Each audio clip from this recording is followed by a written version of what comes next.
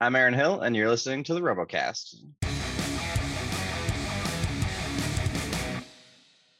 Hello, ladies and gentlemen. My name is Sam Elliott64, and welcome back to the RoboCast with myself, Steve the American Killjoy, Jevon Wald of Woodrow, and Aren Hill from Team Season. Do you know what? I'm doing? Do you know what I'm doing? I've got the wrong page up. I wasn't going to say anything. That's staying in. That's staying in. Aren, from as you can see, from Tantrum. Welcome back. How are you doing, my man? I'm doing great. It's good to be back. Awesome. Yeah. Sorry for doubting you against Sawplays. Yeah, we all did. I don't want to delete it. Yeah. I'm having all sorts of problems. I'm trying to control the slides this week, guys. You can tell. Yeah, sorry for doubting you against Sawplays. We're all very sorry, and congratulations on a great win. Yeah.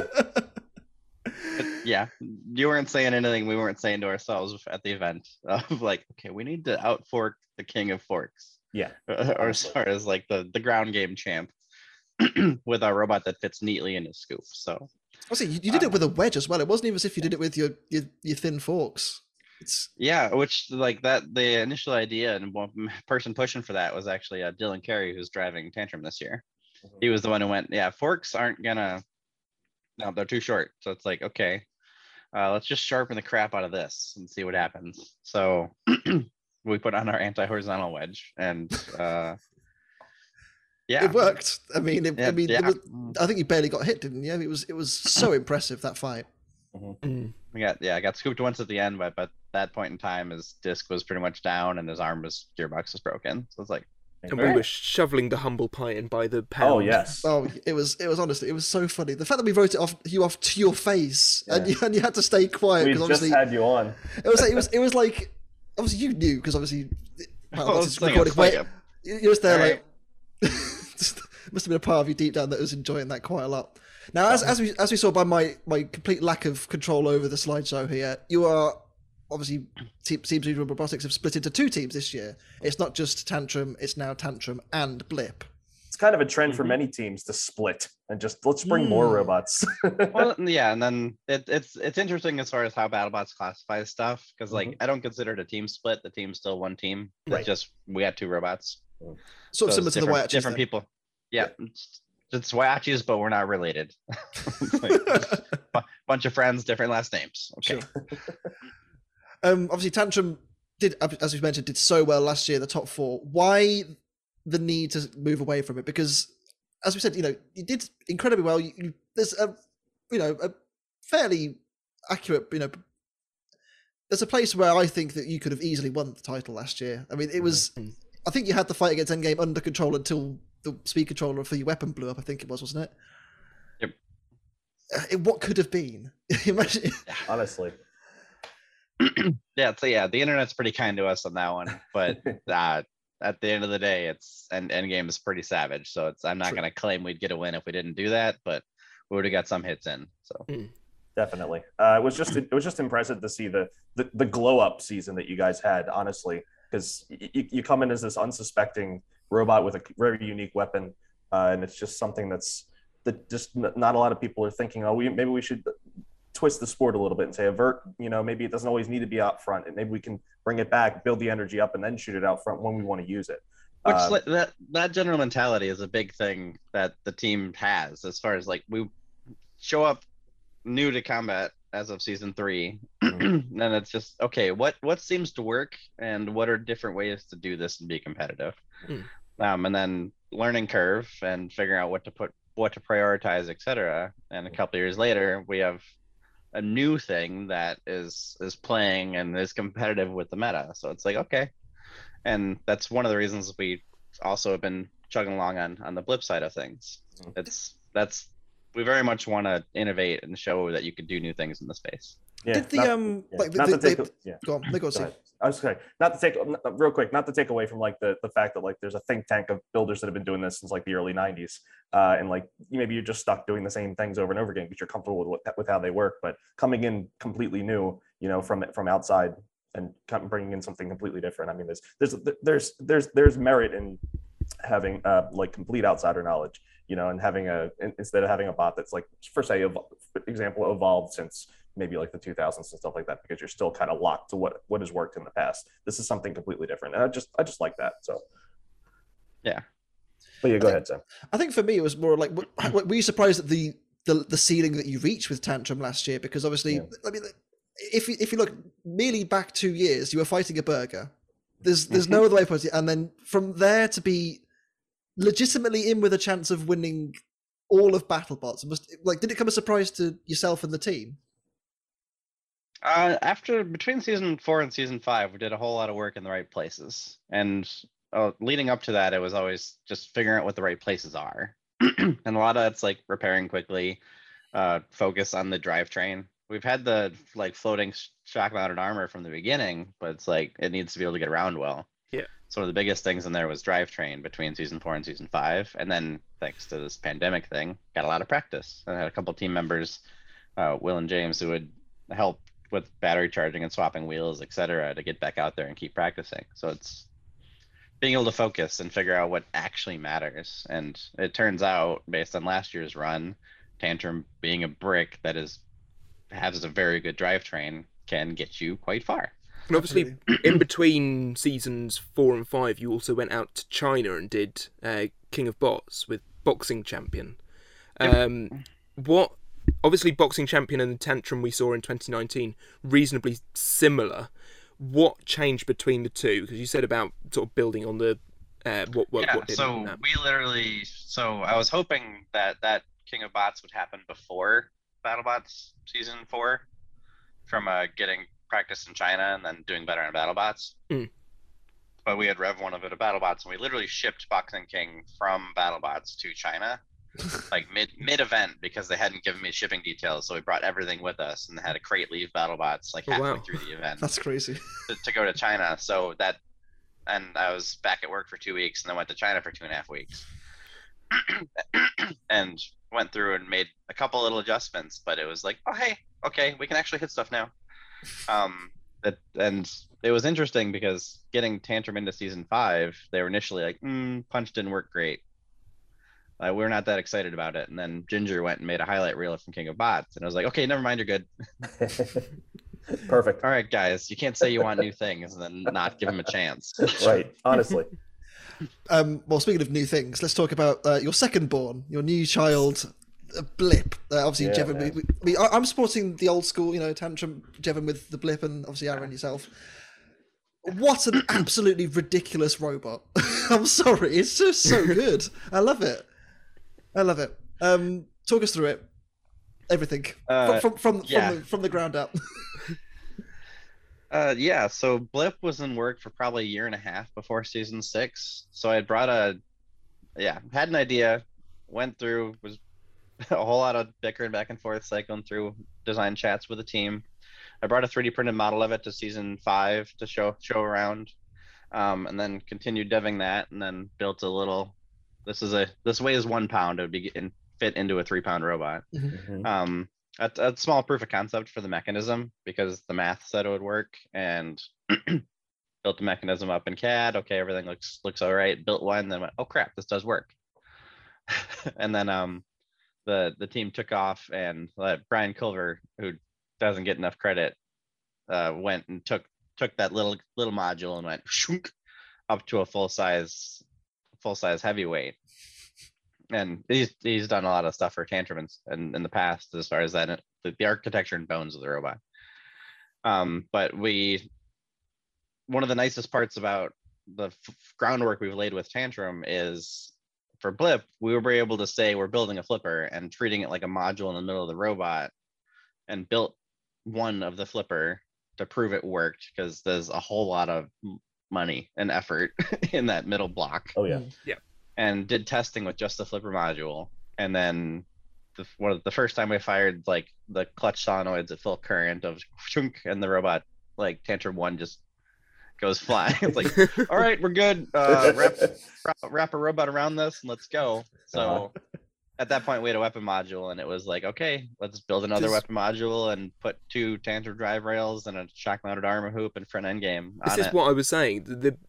The best thing about both Blip and Tantrum, I think, is that you can see that it is the design of weapon first and then just rest of a robot round it. And the fact that Blip has this sort of, the flipper is the main focus of the entire robot, and you know that the drive is just something that you can import and update very slightly from Tantrum from last year, but put around the robot and have go. Is just we had some interesting conversations on the flipper tip doesn't go to the ground or not, like back and forth in the team. And a whole lot of it was, my approach to that decision was, one, field dominated full of spinners. So I'm going to optimize we have to get underneath people. It's easier to do that if you're not trying to do it with the tip of the flipper. As far as say if the tip of the flipper gets screwed, you're never going to be able to use your flipper. You can optimize the front end. You can optimize the front end for whatever you want with where we went. And then, like, season 5, Tantrum was not designed to wear people's hats, but it decided to do it every single match. The smallest number of times we got underneath somebody, I think, was 4 times completely against Endgame. And that was the smallest number. I think we were underneath Sawblaze like 26 times. It was a big number. So it's like, all right, so if we design the slide underneath people, I feel like we can get people on the flipper and go. And then it also takes the very expensive, complicated weapon module and protects it. And it's a thick flipper. Like you see from the build process in the wonderful video of the full show off of Blip. It's a big, thick billet and the 2 thick side parts that have the gearing on. And those are really webbed out on the inside. As far as like the actual flipper arm itself, I think weighs 20 pounds. It is funny seeing people refer to Blip as a Brit flipper. I'm like, I was just about to say that it's the best American Brit flipper. It's the best Brit flipper. Let's put it very clearly here. The funny thing is, I think because of the way that it's powered as well, it wouldn't actually be legal in, especially the Robots live arena. It would be in Extreme Robots because I believe they've got the flywheel box. It's so funny. In my head, I'm like, the only similarity to Brit flippers is like it's slightly pyramidal shaped. That is it. I do have a question from Ryan from the Spinnerproof podcast, and he wanted to ask this. On a scale of 1 to 10, how close to a trebuchet actually is the mechanism in Blip? Because in the show that they say, it's kind of like this, and I'm thinking, I don't know if that's true. So cake is like a pie. They're both desserts. A continuing discussion with regards to how to best explain Blip to people. Right. There are some similarities to a trebuchet. Like the string cord part is serving a similar function of changing ratio throughout stroke. Right. But that's where it ends. Like it's, So that's like, okay, it could be worse, and I don't need to have everybody who watches the show understand exactly how it works. No. the people who put in the effort will find it. And then we're working on a video. You have a video coming up. That's the thing about this, though. It's like this is one of those strengths that having the show on Discovery is, where you can actually kind of have this teaching tool where to show how these things really work, and it almost missed the mark here, where it doesn't really represent what the robot is and what it really is conceptually. So hopefully once you get that up, we'll share that around and we'll really show you. I know the footage. I know they have footage for a fair amount of explanation on it. I'm curious to see how and if they'll cut it together. Right. Okay. Well, we'll see. We will indeed. Let's talk about some fights, shall we? Because we've got a lot to get through. We're actually going to start off with a fight from last week, which is the one that we nearly did, but I hadn't seen it, so we didn't do it. And neither had Jake, actually. No, so he hadn't. Said, screw it. Well, I mean, to be fair, we recorded it on a Friday. Well, technically, we couldn't have really put it in unless we recorded it on a Sunday. We are recording. The supporters get it early, but we don't want to do it because it doesn't go public until Sunday. So exactly, we are actually recording on a Sunday this time, though. So we are going to talk about, which doesn't happen often. No, so this may not happen every time. Jackpot and Deadlift, a rematch from what was Bounty Hunters last year, wasn't it? It started off fairly similarly. Like Deadlift controlled the early portion of the fight, and then, as the fight went on, Jackpot slowly came back into it, didn't it? This was a phenomenal fight. It was really good. And I'm amazed it was cut. Yeah, I think this really goes to show that they want the YouTube exclusive fights to be something special. I mean, this week's as well was a very good fight. For different reasons. Yeah. Yeah. But this, good grief, the control that Deadlift had at the start of the match, the damage that was then done by Jackpot later on, Good lord. There wasn't enough fire. That's why it didn't get in. This is true. That was the fire. That's it. Yeah. I mean, there was a little bit, but not stuff. enough. Not enough fire. It was special, wasn't it? There's Jackpot. We kind of were worried about maybe having a bit of a sophomore slump, if you like. Not on the evidence of what we saw. It was pretty solid. The very start of their fight was their sophomore slump, and they've had it now, and that's it. Yeah. What that like one bounty hunter fight too? You know, like that was it. You know, they've already gone through that. It was like a second season after the. You know, they've already had their oops. You know, they're home. They got the home crowd behind them. You know, and they got the whole. I love the getup as well. Oh, it's wonderful. It's so wonderful. good. So much. They also had Ace did the thing. Yes, did. I know. The mini bot, just like that's exactly so what's happy supposed to happen. All right, here we go. I mean, it was what's the guy's name from Tracer? I'm gonna forget. Jason Woods. That's the guy, and obviously it was his minibot Needle from last year with Tracer, and it was rebranded as Ace, which again appropriate to the Vegas slots theme, and it was great. It's hard to keep up with their branding game. Yeah, it's so good. Honestly, I mean, credit to the Jackpot team as well. They could have quite easily just rested on their laurels after last season. They did so well. They've just turned it up, and it just seems even better. They got a taste for it. They're in. They want to win it. Yeah, it was great. And they've got a bot that I think somebody in our circle has predicted Jackpot to win the season. I can't remember who. I want to say it was Charlie Hubbard. It may well have been. Sorry for slandering you, Charlie. It's okay, Yeah, I think it stands a chance. It's a very powerful dual disc. It's got the Shremek on the back that's been improved over last year's, where if it was stuck on one side, as we saw in the deadlift fight in Bounty Hunters, it can't get up from that. Now it can, and oh boy. We've got an internal joke watching matches with anytime anybody's like, oh, I'm surprised that robot did that well in that one. I had that going the other way. It's like, well, remember, at the end of the day, they're a four-wheel drive vertical spinner. Yeah, okay. Okay. You can't rule that out. It's very true. Build a three-wheel drive vertical spinner because there's enough 2s and 4s. There is one out there which did get accepted, but sadly couldn't. Yeah, oh, that's right. Ominous. It is ominous. They got accepted. They just couldn't make it because of thank you restrictions. But yeah, obviously, Jackpot is very clearly it's based off the tried and true meta that there is at the moment, and it works really well. And credit to Deadlift, they didn't stop until right at the end. By which point that point they had some chassis warpage.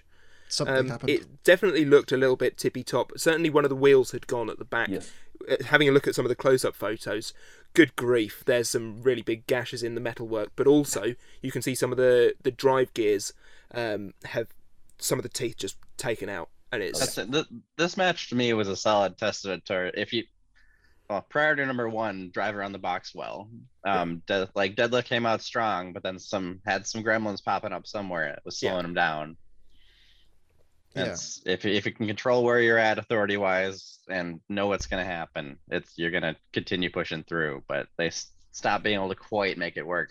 Then Jackbot started capitalizing. Yeah, even with their own drive issues, obviously. I think was it a chain that snapped or something, or got stuck on something on that one wheel. But eventually they And I know their wedges were also doing a decent job of keeping Deadlift away from them. Yeah. Right. Absolutely. But again, a great fight. If you haven't seen it, it's on YouTube, so go and watch it. It's literally, no matter where you are in the world, go and watch it.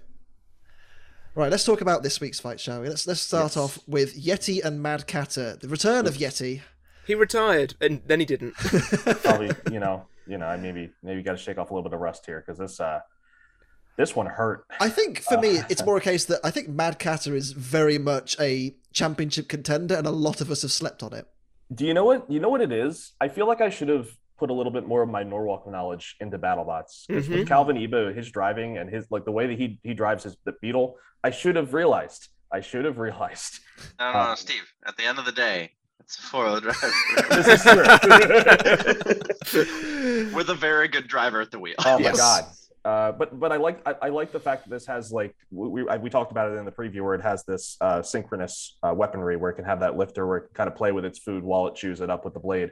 But poor Yeti, man, I feel like it's just such a clean looking robot. This is one of those robots that it really looks like it's upgraded. I feel like this has become this is really turned into a Team Cool Robots robot. Like if you look in the back and like look at the backlog of Christian's old robots, you can see his inspiration here. Yeah. And it frustrates me so much that this thing got its teeth kicked in. Oh, it really did. But I will say the most satisfying thing about this fight for me was when Yeti retracted its light lifters into its chassis. It just made me feel very good. But It's like it's the visible transformation of we have tactics and now we don't. Let's go. It's because they used to take them off when they didn't want to use them, when they wanted to go full Yeti smash, you know. Yeah. So, and now they can choose that mid match. Yeah. Yeah. It's really cool. It was a little bit bodied though. There were some big gashes in the side of it, and obviously they lost a big wheel. It's not very often as well that Yeti gets knocked out. Like generally, it tends to keep going until the end. Like normally, even Bite Force could knock it out, and yet Mad Cat have really turned up the heat. Aren, you've fought Yeti in the past. Yeah, we were there and they beat us up. So yeah. And yeah, it was interesting. He did give season 4 Tantrum at least enough respect to like dial down the driving instead of like full bore at us, because I think he knew we would at least table saw him if he went and dropped on us. Yeah, of landing on our weapon. But this fight was interesting to me because I think this also marks an advancement of tech in the sport. Of the default, here's the big wheels on the side. They're not great armor against a big enough spinner. And then Mad Catter, on the other hand, is sitting pretty with a great shock-mounted armor hoop that can take a fair number of hits and be unaffected functionality-wise. The wheels can take hits, but then they start not being great as wheels. He lacks the tombstone protection, where like his weapon doesn't really do a good job in protecting his sides. Greg's got to be on it. He's got to make sure that this thing is going where it's supposed to go, and that weapon is spun up.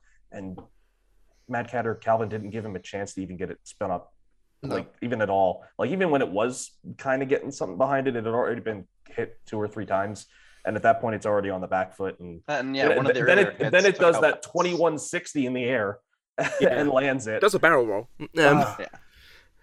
It was such an impressive display from Mad Cat, and and as I said, last season they clearly had some power behind the weapon. It just seems like it's just been dialed up even more, which is potentially devastating. As we said, Calvin knows how to win competitions. He won the finals of Norwalk in December. He obviously won. I can't remember which month it was, but he won It was November. Was it? He came in, won November, got through to finals, won that too. How does that feel to qualify all year and then just have somebody right at the end just I'm gonna win it now. Hey guys. Sorry. Yeah, I'll be taking that. The golden dumpster. Thank you very much. It was super impressive, and watch out for Mad Cat later this season. I feel like there's a lot to come from this machine. Yeti. I hope the next fight's a little bit kinder to it, but a tough start. I think that's fair to say. I will say very quickly, Mad Catter seemed to slow down at the end, which was it's interesting because obviously that's the sort of thing that took them out against Tombstone last year, where they slowed down to a grinding pace. I'm hoping that they go back and fix those gremlins, because I'd really like to see them not go out the same way. Did they slow down, or did they just be like, man, I don't want to rip this poor robot apart anymore? No, Calvin is missing. Calvin put up a solid, after fight post. They're a 6-motor drivetrain, 3 per side, and by the end of it, a couple of those were not happy. Bit crispy. Getting dragged along, magnets breaking free and stuff. I can do my pre-podcast research a little better. I just need to do better at managing the podcast when I'm actually trying to flick through the slides. It's Stop crazy. It. Okay, well let's move on. Let's move on to Defender and Ribot. Defender, the other machine from the Vasquez clan, and Ribot, who is my pick to win this season. I'm feeling pretty smug, but it was a bit at the start. At the start, that first initial impact on Defender pushing them back. I thought, held them back. Yeah. Hello, that's very exciting. But in the end, Ribot. Well, I'm going to say it. It's a 4-wheel drive vertical spinner in this configuration. Yes, I'm curious as to why they didn't go with the undercutter to try to trip that blue. I'm sure they to try to eliminate that lifter. I'm sure they've got a wedge. You can wander around in the pits and you can see their wedge, and the wedge is pretty solid. Yeah. Okay. It's a shame we get to see the lift from Defender, because I thought Yeah. they would get under, but they struggled to kind of breach the forks of Ribot themselves, didn't they? Yeah, this new fork setup on Ribot is definitely a step up from where they've been previously. It's very they're very thin forks, but they seem very solid. It was interesting to also see Defender with all of its thin forks that make up these front wedge sections, sort of all splayed out. That was peculiar. I'd never expected to see that because it has the forks themselves. It looks like they're all sandwiched together, and then well, I mean, they didn't stand a chance against the vert, unfortunately. So I guess going forward, you got to be more careful, I guess, against certain. I mean, this is Jason's real first fight with his own robot in the box. Yeah. It's a whole different experience than being the guy, that's just kind of telling Matt where to go in the box, maybe like kind of being a supporter. He's 19 as well. He's so young. Yes. Yeah. I imagine that the butterflies are in the stomach. Like this is a huge moment. There's a couple instances in this fight where he has Ribot up against the shelf or upper deck, and I wondered why he wasn't using his flamethrower. Well, maybe it was down. Flamethrower certainly. The grabber. Yeah, I was sat there watching it, going, "No, don't grab now. Don't do it. Don't do it," because it's right over that vert, and you can see him going, "Do I? No." Yeah. I think he suffered a little bit from they put up some decent testing at home videos where it's like clamp and lift, but those are really good. None of it looked like shock loads in terms of this type of stuff you see when you're grabbing another robot in the middle of a fight. Yeah, I think another thing as well, like, to be fair, Ribot finished top 8 last year. Like it's not a mug. It's not a mug, and you have to turned up the power of it as well this season. It's crazy, and it's a machine now that's in its third year. Yeah, and they've switched over to the high voltage IPM tech for weapon as far as crazy. Weapons will get going and not stop. Like it's mind crazy. Boggles. It's also got a Shremek now. I know. Yes. That was a surprise to me too. I missed that. Tucked away in there. I mean, I suppose it makes sense with the. I suppose it didn't quite. It had the bunny ears last time, didn't it? With the With the, you're right, Jeff. I'm just keeping you up. I'm sorry. It's been a long week. But yeah, they had the bunny ears last time to run upside down on 2-wheel drive. I can only assume they've just changed because they just didn't want to deal with that anymore. And just driving upside down must not be fun. No, honestly. Yeah, but yeah, a good fight, but short but sweet, I think is the way I'd describe that one. It was interesting to see Defender, but we didn't quite get to see it do its full thing. Maybe later on in the season. Yeah, I imagine they'll give another robot. I mean, it's rough to get your first fight as a rookie. Basically, this is like your prove it fight against a really good robot. You know what I mean? Because sometimes they'll feed rookies robots that maybe are rookies as well, and they're still trying to figure out who's good. For who we really want to put in these these mid card majors or these main event fights or parts of the bracket, or give them a chance in the bracket. But they just give Defender here's a top 8 robot just right away, and I unfortunately I think it's because it's kind of kin from Whiplash, so they expect that team to be off that quality level. Yeah. So exactly. they're not giving as much of a pass as say a brand new rookie team, but we'll see. I'd like to see Defender do its thing, but it just wasn't meant to be this time. No. Moving on, we have I say little and large. I mean, Hijinx is fairly wide, isn't it? Wide and tall. Yeah, this was wide and tall. I will say I really enjoyed the segment before this of like the unorthodox robots, if you like, the meta breakers. Like it just made me we were just talking about. Like, it's another 4-wheel drive vert.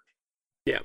So literally, I've never thought I'd see the day. Mammoth 2-wheel drive vert. It's true. Well, there you go. It's true. I never thought I'd see the day the BattleBots would actually actively go out of their way to kind of say, actually, screw the 4-wheel drive verts. Let's just stick with these weird guys. It was wonderful. I was really happy to have 5 robots on the screen and 2 of them were ours. It's so good. Hijinx and Mammoth. I mean, this was a wild fight. I mean, the thing that again sparked a lot of joy for me was Hijinx perfectly driving on top of the 2 bars at the front of Mammoth and just be just wide enough for it to fit perfectly. It was great. Very much enjoyed for that spinner just to spin within that circumference of the... it's not touching a thing. That's brilliant. It was great. It's a shame for Hijinx that the wheel wasn't. Well, the wheel came off, didn't it? I mean, do you know why the wheel came off? I've not watched the full video. Have you seen the video, Steve? Okay, go on, Steve. So they have these collars, we'll call them, that they use for go-karting. And they use them. They basically use those to hook the wheels on. That's great. But the way that they had them attached for this particular version of hijinks is they're through bolts. So like, great, they're in there, but there's nothing holding the bolt from backing its way out. But they Loctite it, and it's really in there nice and tight. So with robot fighting, there's stupid forces that you can't account for until you get in the box.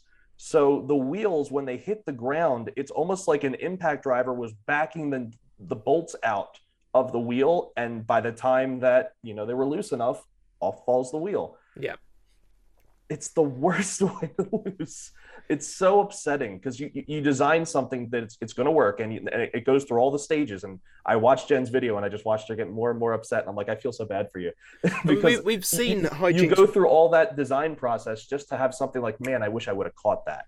Yeah, hijinks works upside down. We've seen it in the past, and this isn't a regular occurrence where wheels just sort of fall off. Yes. The flip on hijinks from Mammoth was brilliant. Yes. As is always the flip from Mammoth. It's just so wonderful when it finally catches. I thought the Mammoth weapon setup this time very reminiscent of sort of watching how Gabriel has fought in the past, watching how Huge has fought. It's that white UHMW type thing where it's just, I didn't think it would actually flip anything to start with because it was hitting it and it's sort of bending and bouncing off. Too flexible, wasn't it? At Yeah. the start? Like, or at least But then he that's how managed it came to. across. I think that's part of the they're- design of They're doing some hijinks. tricky stuff. Yeah. Well, so like Mammoth, it's real weak side to side, but the section they build up forward to backward is definitely capable of hucking somebody. Oh yeah. It's interesting to like do designed in flexibility and rigidity just by different orientations. It's crazy, isn't it? But I think the design of hijinks is that their armor is all sloped so that the verts won't get a good bite, basically. And I think that was kind of what was happening here because Mammoth struggled for a little while to find a good bite on it. It didn't struggle ripping the face off, though, did it? No, it found the just face and yeeted it went, nope. That was ugly. Mammoth just continues to surprise me every time I see it. Like last season, well, I know, but like it made the top 16 last year. Okay, you can argue away in the comments if you felt they should have lost a couple, and I personally think they fully deserved it. Not touching that. They definitely beat. Yeah, of course. My thing was like hijinks. On paper, there is no reason why hijinks just shouldn't be able to drive around and just snipe Mammoth. But the thing is, Mammoth is just so ungamely and awkward to kind of deal with, and it was wonderful and it was so great to watch. And I love Mammoth. Everyone's been coming up with a plan on how to fight a big robot like Huge. Nobody has thought how to fight a big robot like Mammoth yet.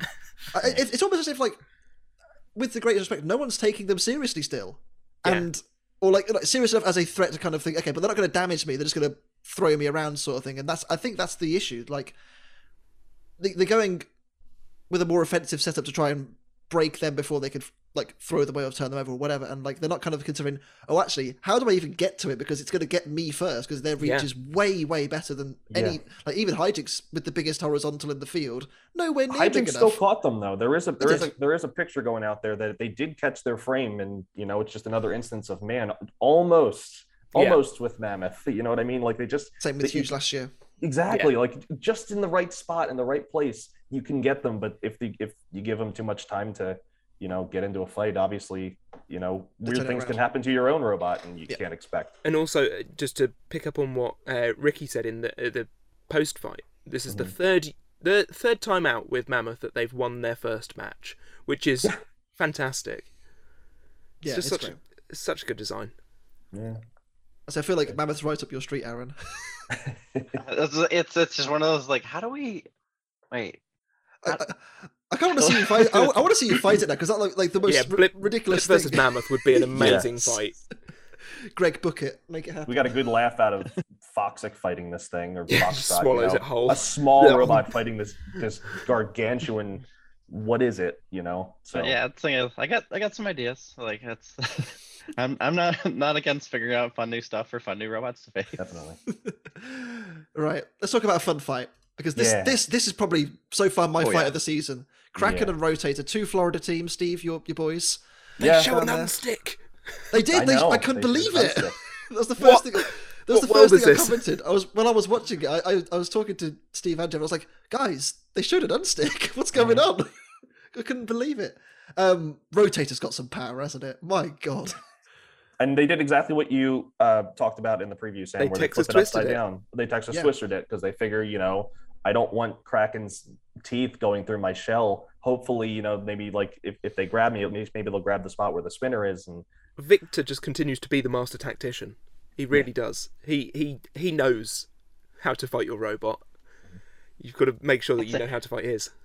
Yeah, I saw he did a post-fight thing and said, like, going into that match, they were thinking if they rode up in the mouth, they would lose and not make it through. Yeah. Like that they thought the back end of Kraken's mouth was armored enough such that the disc wouldn't do much. So it was always like try to get around the side, and Kraken wasn't letting that happen. Was like, all right, apparently we're going through here. Yeah. And they went through.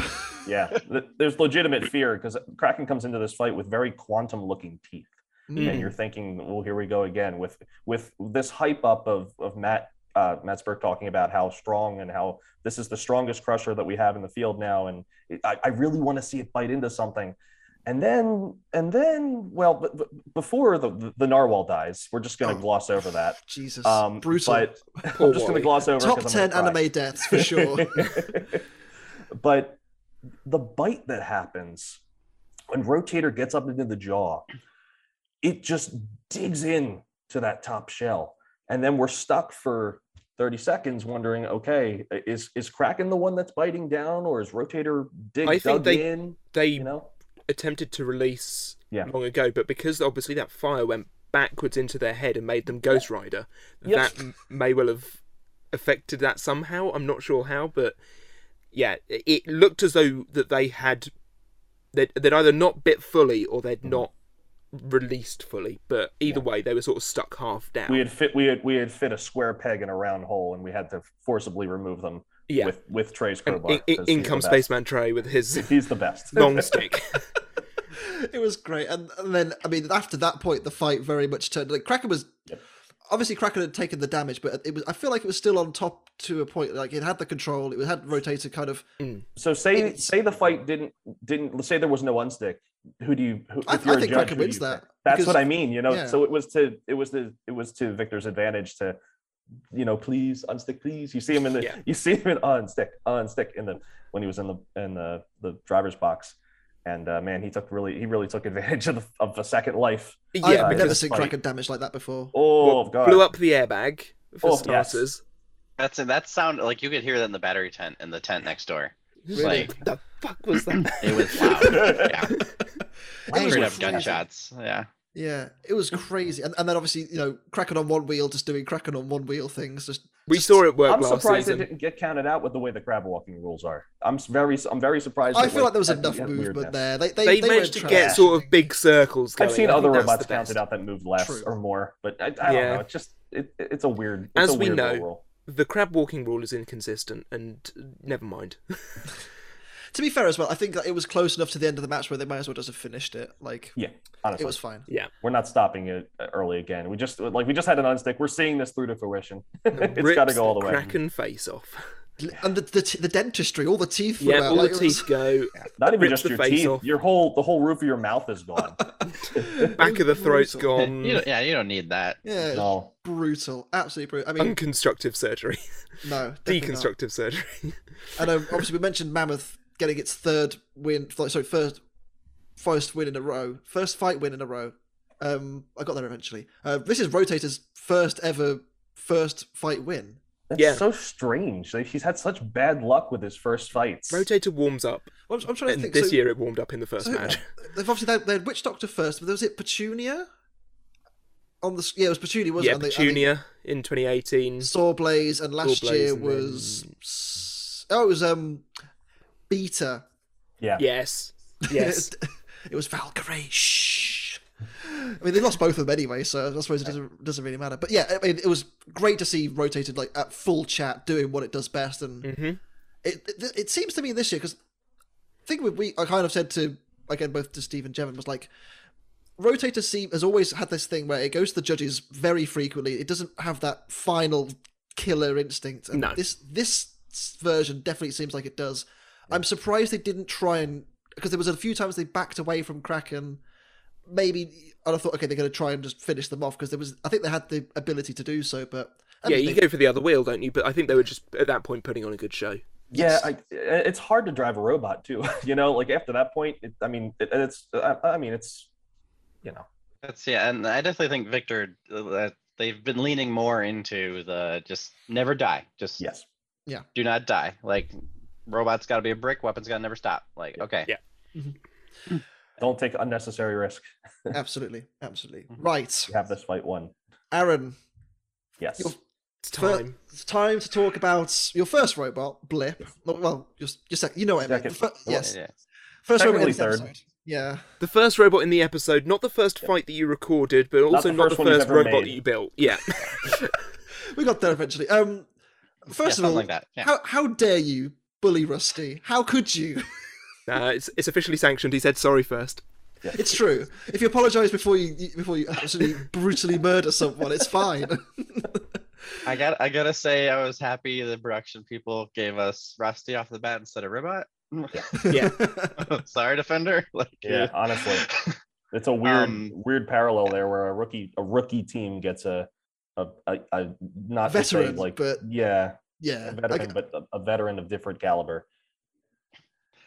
Yeah, so it was Considering- nice. It was considering Rusty, nice to you go know. into a fight and be like, okay, the opponent's not going to do anything to us, really. Like we could sit there and let Rusty hit us with a hammer for a while, and that Blip would be fine.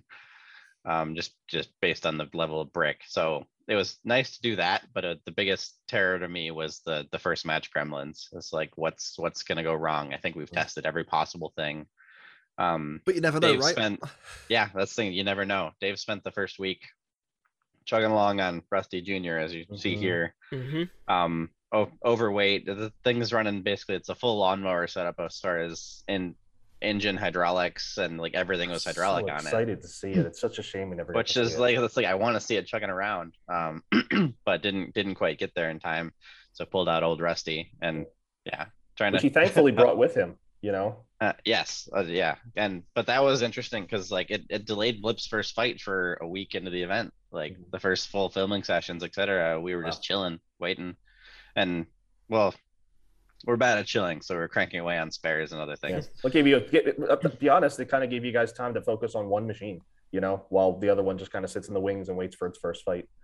So your two teams can combine and become captain team. That seems reasonable robotics.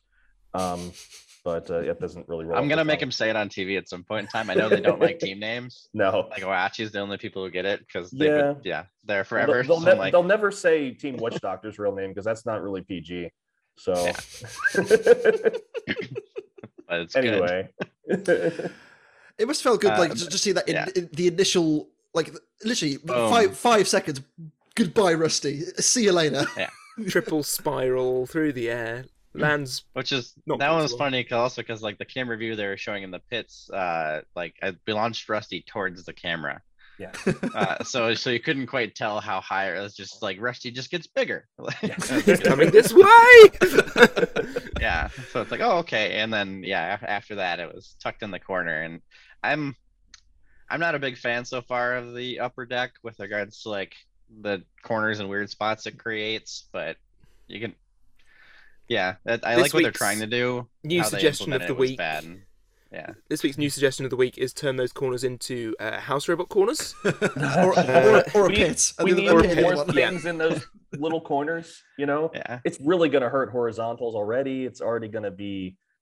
You have too many arenas on the side of the upper deck, and it's my tough. biggest issue is they didn't tell us until like 2 weeks before the event. Yeah, like, hey, by the way, this is a thing. I'm like, you are idiots for having people come to try putting on a good show in your arena and not letting them know what the arena is. Yeah. It did, however, provide a wonderful moment where you kick Rusty up into the hammer, The pulverizer. yeah, and it just smacks it back down to the floor. It's just like batter up. Casey did not miss this time. No, it was a shame that obviously we didn't get to see new Rusty, but I mean it was great to see old Rusty back in there, and it was nice to see. I don't know how much again is the canned audience applause, but it seemed like there was a good reception regardless. That was completely accurate. Like, good. I was going nuts for him. Excellent. That's music to my ears. And a win off Undy about. I was worried. Like we made a robot. It's intentionally adorable. Like, all right, okay, they're gonna make us the villain round 1. how could you? I personally like to think it's just Blip like has this really innocent face, but underneath is just like this cold hard killer. Yeah. I mean, we're just kind of gives it the flip, and it just kind of goes like get in our meme group, a group where we pretend to be at the BattleBots. Blip has become the new god, but Blip is, I don't know, or goddess we should say as well. Yes, goddess. It's Tantrum's little sister. But yeah, Blip is God fighting God. What happens? Somebody posted like, I can't believe they put 2 fan favorites against each other. I'm like, well, the fact that nobody has seen Blip fight at all, and you say that sentence means we did something right. Yeah. Absolutely. Can I say that the best bit of this whole fight, and I think you might know what I'm talking about here, it's before the fight actually happens, and they show the footage of Blip firing Tantrum Mark 1. It's just and it's like rusty in the sky. It's rusty in the sky. And the fact that they put it behind the wall and everything, it was like a proper... Somebody has done some nice editing. I couldn't believe... I was like, oh my god, that's so good. It's just so funny. Made for funny. a beautiful meme, I must say. It's if you give them at-home footage, they'll use it. There you go. It was great. And, okay, we may not have seen maybe the most exciting fight for Blip's first outing, but it was great entertainment. Good enough for me. Yeah, I was going to say it's a win on the board, right? Like Yes. it's a win on the board. Would you have rather fought something that would stress test it a bit more, or are you kind of happy with taking no damage, move on? I'm okay with easing into it. With how the schedule worked out and waiting the first week, we had another fight that same day. Oh wow, that same day. That's crazy. So even better that this was just a way to just test the drive. All right. Yeah, it was.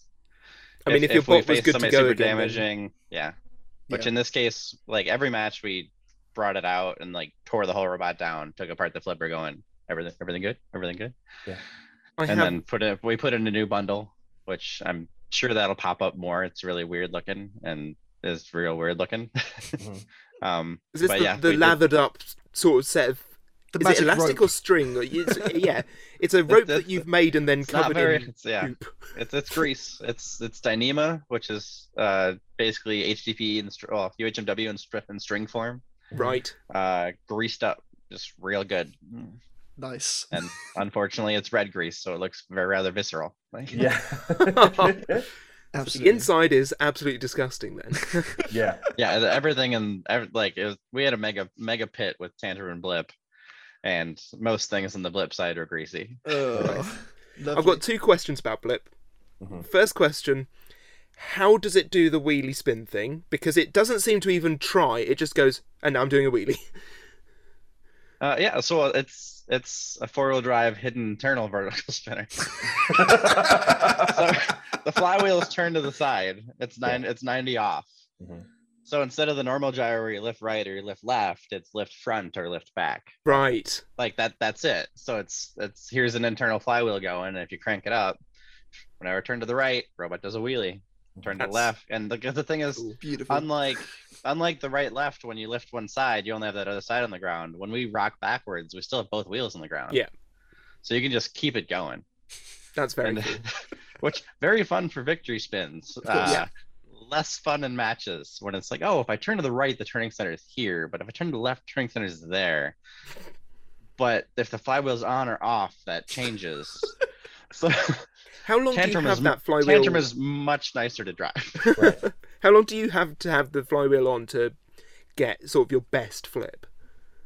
Well, the fun thing is with how the BattleBots rules are written, it's up at full tilt at the start of the match before the lights go down. It's totally internal. For where we had it set this year is about 5 seconds for full tilt, and then the other part is like based on the gyro and stuff. There's definitely some learning curve how that happens over matches, with regards to where and how that's managed, and you can it kind of means if I'm in full wheelie mode, it's harder to chase people down. So when I do get somebody, it's like, okay, how long do we wait, or do I have them pinned well enough we can wait a bit? I've just come up with a horrible idea. So if a vertical is fully enclosed in my robot, and there's no way for me to get it out, and say if I'm fighting something and it has to tear my robot apart to expose my vertical spinner, can I technically have it spinning at the beginning of the fight? So you want to make basically Tantrum, but with enclosed top. And it opens up. Sort of like a cuckoo open clock up or like something. The team and I have been down this route. Oh, really? It's you make Megatento. Yeah, it's true. Yeah, it's true. My final question is, how do you find such a perfect sponsor as Johnson & Johnson for these two robots? Because, I mean, Blip is the cute little baby whose cheeks you want to go, no, but Johnson & Johnson, it's like... Well, what? so I worked happen? from 2016 to late last year, or middle last year territory. It was Auris Health, which was a surgical robotics startup, and then got bought by Johnson & Johnson. Right. So the only reason Johnson & Johnson MedTech was allowed on the side of the robot with Discovery's sponsor rules is it was a continuing sponsorship. Right. Auris, who's been plastered on the side, has been the company that was supporting, and a couple teammates still work there. So that involved a whole lot of back and forth and grumbling with regards to like, hey, if you say no to this, you're kneecapping the bejesus out of us. Yeah. And it's a continuing sponsorship. It's not Johnson & Johnson diverting your advertising dollars. This was in place before, and now it just has a different logo attached to it. Yeah. I I was going to say, it's one of the bigger companies, and you can't have a bigger company sponsoring a robot. We've definitely noticed. That was going to be my question, is to have a bigger company than the company sponsoring the event. I'm sure there's weirdness there. Yeah, we've definitely noticed a whole lot more people going, wait, what? As far as like, and you can tell a lot of people, this is one of the first sponsors to see on a robot that they recognize. That's what I mean. Well, like, obvious. Unfortunately, that's obvious. Yeah. It's more obvious yeah. now. So it's like, all right. It's crazy. So, yeah, and then it does. I have my own opinions on their branding standards, but the Johnson & Johnson is MedTech, and I'm like, okay. Yeah, fair enough. Yeah, one of the main things they want out of it is like Johnson & Johnson is working on cool medical robots. As far as normally people in the tech space aren't going, oh yeah, I'll go work at Johnson & Johnson. Yeah. So it's awareness of like, hey, working on robots too. Yeah. It's just multifaceted. Many people working on many things. Yeah, there's a bajillion facets of that. Yeah. Absolutely. Thank you. My questioning is over, my lord. Well, I mean, to be fair, we've still got more seems reasonable to talk about because it's time for the Big Brother's turn. Tantrum taking on Malice, and this was 3 minutes of pure bullying. It was unbelievable. Yeah. From the word this go. This one was a fun one for me, for people going, oh my god, Aren was good at driving last year. I don't know what their Tantrum's going to do without him. Like, yeah, Jevon. Dylan will be fine. I was one of the people that said that, Yeah. Again, I'm sorry. I grew up, like, Dylan and I grew up like 2 minutes from each other in Illinois, and he lives out here now. He's working at J&J. But he drove, we were both on the same first robotics team in high school, Winnovation, and both drove robots back then. And I've joked for years, and a lot of it's like go-karting based, that Dylan is always slightly better than me. So last year after the Tantrum Sawblaze fight, people were like, oh my god, you're one of the best robot drivers in BattleBots now. I'm like, ha! Dylan, how's it feel to be slightly better than one of the best robot drivers in BattleBots? You're like, shut up. Oh. And then he's driving now. So yeah.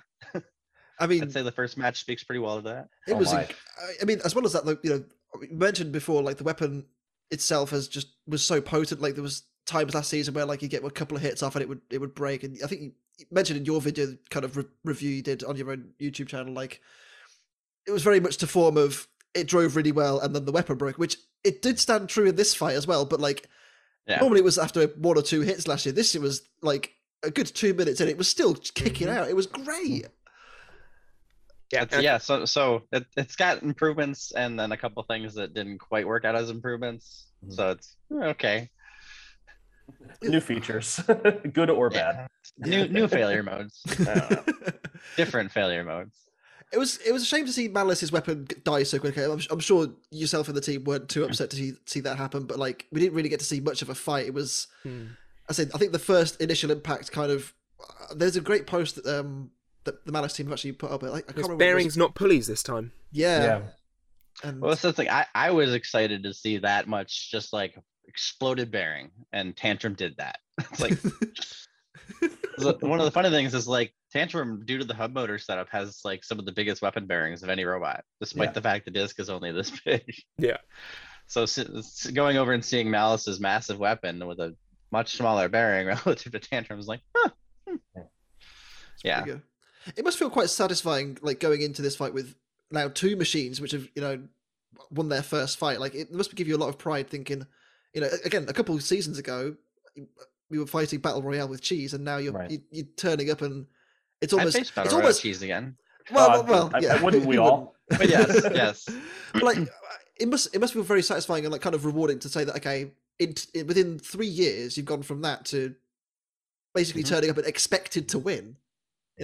I'm super proud of the team. Yeah. Like there's a whole lot of work's gone in a whole lot of places, and when we got the initial draw against Malice, after some of the stuff we knew from last year, as far as it's horizontal, feel pretty good. Sure. As far as like we did a full fight against Valkyrie being mean to him and stuff last year before just dying.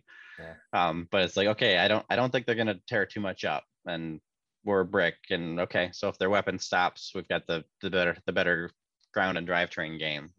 And Malice is a tough little robot too. I mean, honestly, they didn't really stop. The weapon stopped, but the rest of the robot kept on chugging. So yeah, I did expect this one to go to a judge's decision. I didn't expect it to go. I didn't expect it to be so one-sided. Because I expected Malice's weapon to work as well as it did, but then of course, as soon as that first hit happens, and bearing explodes, and also they totally got propped on the wall. It's annoying that little bunny tail is managed to do them in. I was going to say, like the fact they added this thing to stop them getting stuck on their back, and they managed to find a new way to get stuck. Yeah. Like, all right, that's the type of thing I'm just always so worried about. Like, what? What they need? They need Cassius's spike. The thing that they were going to use to get out of the pit. That would have gotten them off the wall. Yeah, it was great. I mean, and a dominant display. And congratulations to the other half of C3 Alex and Ginger got over their first interview jitters and first post match stuff jitters, etc., and we crushed it. Like. Now I'm just like, I got to make my interviews better because theirs are better. we do plan to talk to Alex and Ginger later on in the season, and I think that it was very interesting to see how I watched the video of your own earlier, and it was basically how nervous they were because obviously as much as they've been on the team before and they've been to BattleBots, it's a different kind of pressure. Like we mentioned with Jason Vasquez earlier, like it's different because the spotlight's on you now. Like the cameras are all going to be pointing at you, they're all going to be asking you the questions, and they took it very much in their stride. It was very impressive. Yeah. I think we brought that up with Jen when we had her on, when we were talking about with Hijinks, where she had bounced around with Battle Royale and then with Scorpios, and then all of a sudden here you are in the front, and now you're the person being asked all the questions. It's a whole different world, and it's cool to see that they're settled in. Fight one, they're settled into their spots, and they're ready to be, they're ready to take Tantrum back to the semifinals and possibly further. Who knows? Maybe you guys would meet. That would be interesting. One of the other nice parts is it's always, and this is one of the things I love about, like, we are a substantial team in terms of I can be off doing interview stuff, Ginger and Alex can be off doing interview stuff, and there's enough capable hands to keep stuff moving in the pits. Definitely. for both bots. Yeah, it's very impressive. Very impressive. It's interesting what Steve has just brought up. Who would win in a fight between Blip and Tantrum? Yeah, because obviously both teams know the sort of strengths and weaknesses of both robots. So we'd have fun with the interviews. It's like, I know all of Tantrum's weaknesses, and crap. Yeah. I feel like we could almost have like a Family Feud episode, honestly, where we have enough teams that brought multiple robots that we could have a whole fight card of just, And so we would have fun with it. Like, Greg, book it, make it happen. We want to see the Wyatt's fight. We want to see Defender take on Whiplash. Come on, make it happen. Let's move on to the YouTube exclusive for this week. We actually get to talk about it this time. Yeah. And what a great fight! It is for one of the two robots. Yeah, the other struggles. Yeah. Do you know what? Okay, but personal bias aside, because I think Shatter. No, nothing to take away from yourself, Aren, but Shatter is probably my favourite BattleBot. There's no shame in that, and it's a bloody wonderful fight if you're a Shatter from a guy fan. who loves Terahertz. It's a hammer, man. I love a hammer. I love a hammer. I love flippers. I understand how you could be wrong and like hammers. We'll agree to disagree on this one. This is seeing Shatter being properly savage is great. Yeah, and hammer chipped through. Like, yeah. You see actual damage. You see the great control. There's no let up. It was just full bore. like full aggression from Shatter. It was very, very impressive. And yeah, the fact that they made the top 8 last year as well. They've come a long way since their first season in BattleBots. It's not a robot you want to fight now. Like it's like it wasn't before, but now it's like there's definitely going to be a few sideway looks thinking, oh, actually, don't fancy fighting Shatter this week. Where is every hole on top of my robot? Yeah, literally. And where are there going to be new ones? Yeah, literally. Free weight saving. It was very, very impressive. And it's a shame for Sub-Zero. I mean, they never got started. It's coming in with this stupid gremlin that pops up. As far as I think it was just an electrical setup with one of the valves. It was like, they had electrical problems last year too, where it was a switch, and I remember we had them on, and it was a switch that they just overused, and it had basically just stopped working as a screw switch, and it just cut the power. It's such a shame, these first fights, man, for Sub-Zero. It's frustrating, definitely. It's definitely as well. It's also for, like, I'm sure Shatter was frustrated for the fact of like we did everything perfect and the fight wasn't great because the small gremlin popped up on the other robot. Yeah, and it's like the Tantrum Malice fight was like, okay, both robots going in and boop, and a speed controller dies. It's like, oh, okay, like not a whole lot you could do with that, but everybody wants a 3-minute. Well, I want 3-minute slugfest all the time. Who's this Sub-Zero you got here? Isn't the robot's name Logan Davis? That's all they kept saying throughout commentary. It's just Logan Davis is getting underneath Shatter. It's like, no, he's not. Yeah, no, he's not. Sub-Zero. He's getting in there. He's desperately 8 trying. times in the battle. I think they only said Sub-Zero once or twice. 8 times Logan Davis. God bless it's just him. It's Logan Davis versus Adam Wrigley. It's just Logan Davis squaring up to Shatter. I will defeat you.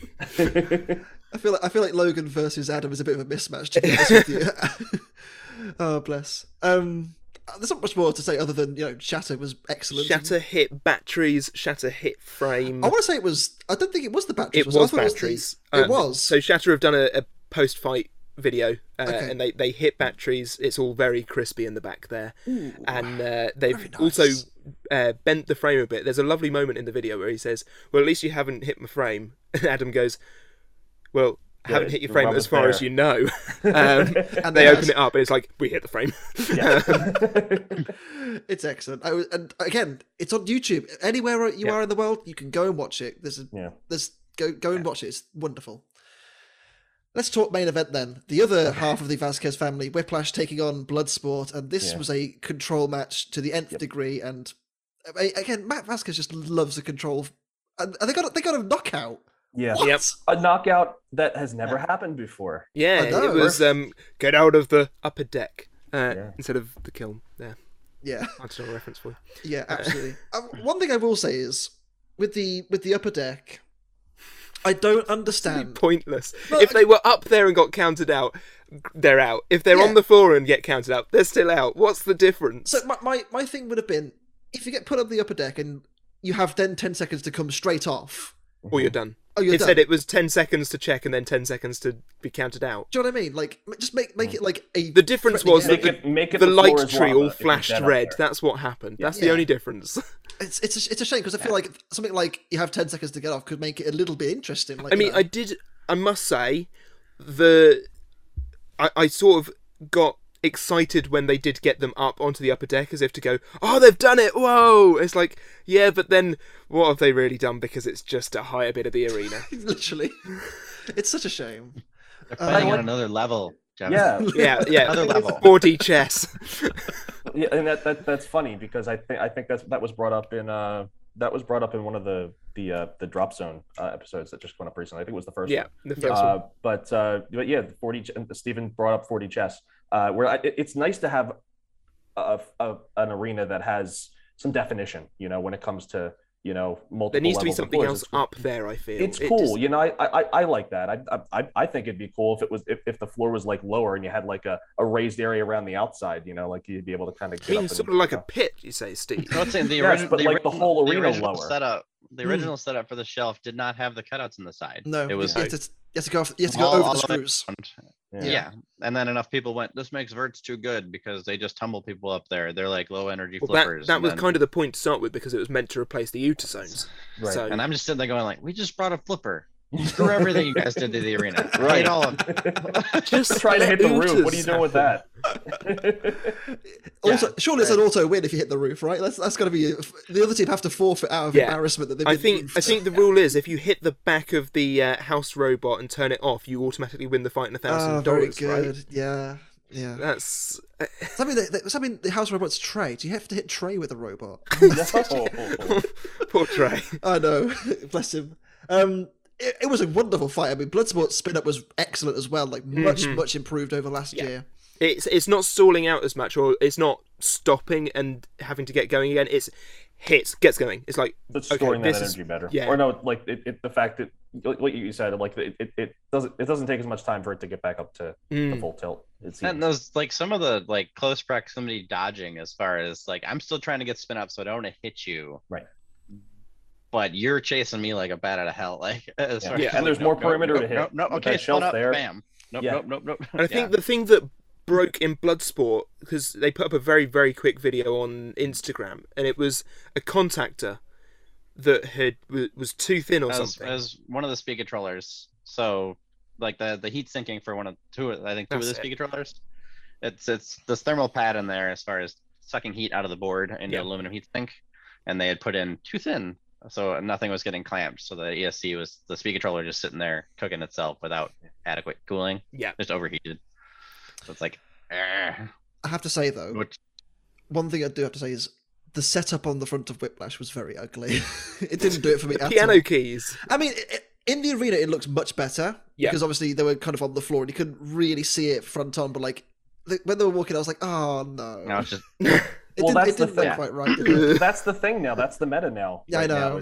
Is powerless wedgeless, and we talked a little bit with Jake about that last week. We're like, that's where we're going. When you have rules in place that don't prevent something like that from happening, you're going to get weird looking setups like this. Whiplash could very easily have a setup whereby its front forks are longer and stick out as wedgelets. I think I actually have been thinking about what Jake said a lot this week and thinking how good a rule that would be if you had to have some sort of powered. The man with the non-powered wedgelets disagrees. That's the thing. It's tricky because it's effective.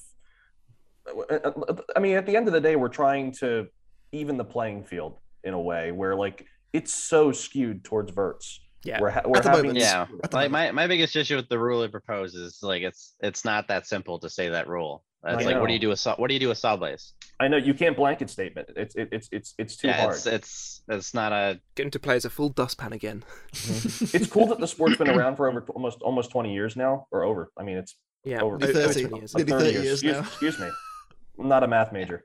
Engineering completely different. But we have to, we use books to check our math. It's fine. But it's amazing. It's still not fully realized yet, a lot of this stuff, and we're still evolving rules wise, and it's still like I watch a lot of sports related podcasts and stuff like that, and like it'll be great. Like I see a lot of people say like it'll be cool when the sport's finally done, we can finally really enjoy it and all the rules are fleshed out. I don't think that will ever happen anymore. I mean, even sports like football have just brought in things like VAR, and we still can't figure out what a catch is, Jevin. Exactly. Over here in American football, we have no idea. It's always evolving, and there's always going to be new forms of technology that need to be addressed and things. And worked out. And I don't think there is ever a perfect sports ruling. No. With how young this sport is, let's be honest. Without it, we wouldn't have football pundits. So the BBC would make far less money. It's true. It's true, and we wouldn't be doing this if there weren't rules to dissect. Surely, This robot won, and there is nothing to talk about. Moving on. Yeah, literally, it would be so boring, wouldn't it? It wouldn't be the same. Yeah. That pretty much wraps everything up. Credit to Whiplash, they outdrove Bloodsport in the end and didn't. They went with their anti spinner setup, and it was great. It worked perfectly. Fascinating to see how they deal with Tombstone now. I feel like obviously they fought them twice before and things didn't quite go to plan. Well, they have the Brazil wheels as well. Exactly. That's true, and their fights against Valkyrie last year kind of proved that this can really take a beating, and they can still keep going. So we'll see. With Valkyrie being most destructive last year, so I mean, is it his year to win the nut? I mean, we'll ask him. Well, and get his I'm real sure he'll answer. be on. He'll be on at some point. We know he will be. He comes on every year. God bless him. Aren, thank you so much for your time, and thank you for bringing 2 amazing robots to BattleBots this year. Like, we were kind of not skeptical of teams bringing 2 machines, but if they're as wild and as wonderful as both Blip and Tantrum are, Yeah, anytime I see anybody, it's like, oh, I'm a little grumpy. I'm like, well, tell the other people to apply with more fun, unique things. Like, Honestly, it's true. like put in the legwork to make it happen. Don't try to take it away. Yeah. There's enough creativity in the community to make stuff like Blip and Tantrum happen. So I'm sure there's enough for other teams as well. But again, thank you for imagine joining all us. the It's been a ideas pleasure. that aren't there yet, and people are still dreaming them now. Yeah, I've come up with this idea of 4 wheels and a vertical spinner. you're joking. That's new. It's Just spin it's out down. there. Yeah, it spins downwards, so I just bounce off of everything. It'd be great. Yeah, Aren, thank you so much for your time, dude. It's always good to get some insight from yourself, and I think we're going to speak to the other half next later in the season. So yeah, we'll see what they think. Well, yeah, I gave Alex some grief for like, hey, you make me sound like a jerk. I was like, oh, what's Aren gonna say when you get back to the pit? I'm like, pat on the back. Like, wow. Rude of them. Good job, child. Now go do your bit. Go do my bidding. Much better TV. Yeah. Yeah, absolutely. Well, Yeah. with that said, I've been Sam Elliott 64. I've been Steve the American Killjoy. I have been Walter Woodrow. And I'm still Aren Hill. And the 3 of us will see you next week for more BattleBots Season 6. I'm not saying 2021 season because it's 2022. We're just going to settle on That's the Season way 6. to do it. And there you There go. you go. Oh, Beautiful. oh. We'll see you next week, folks.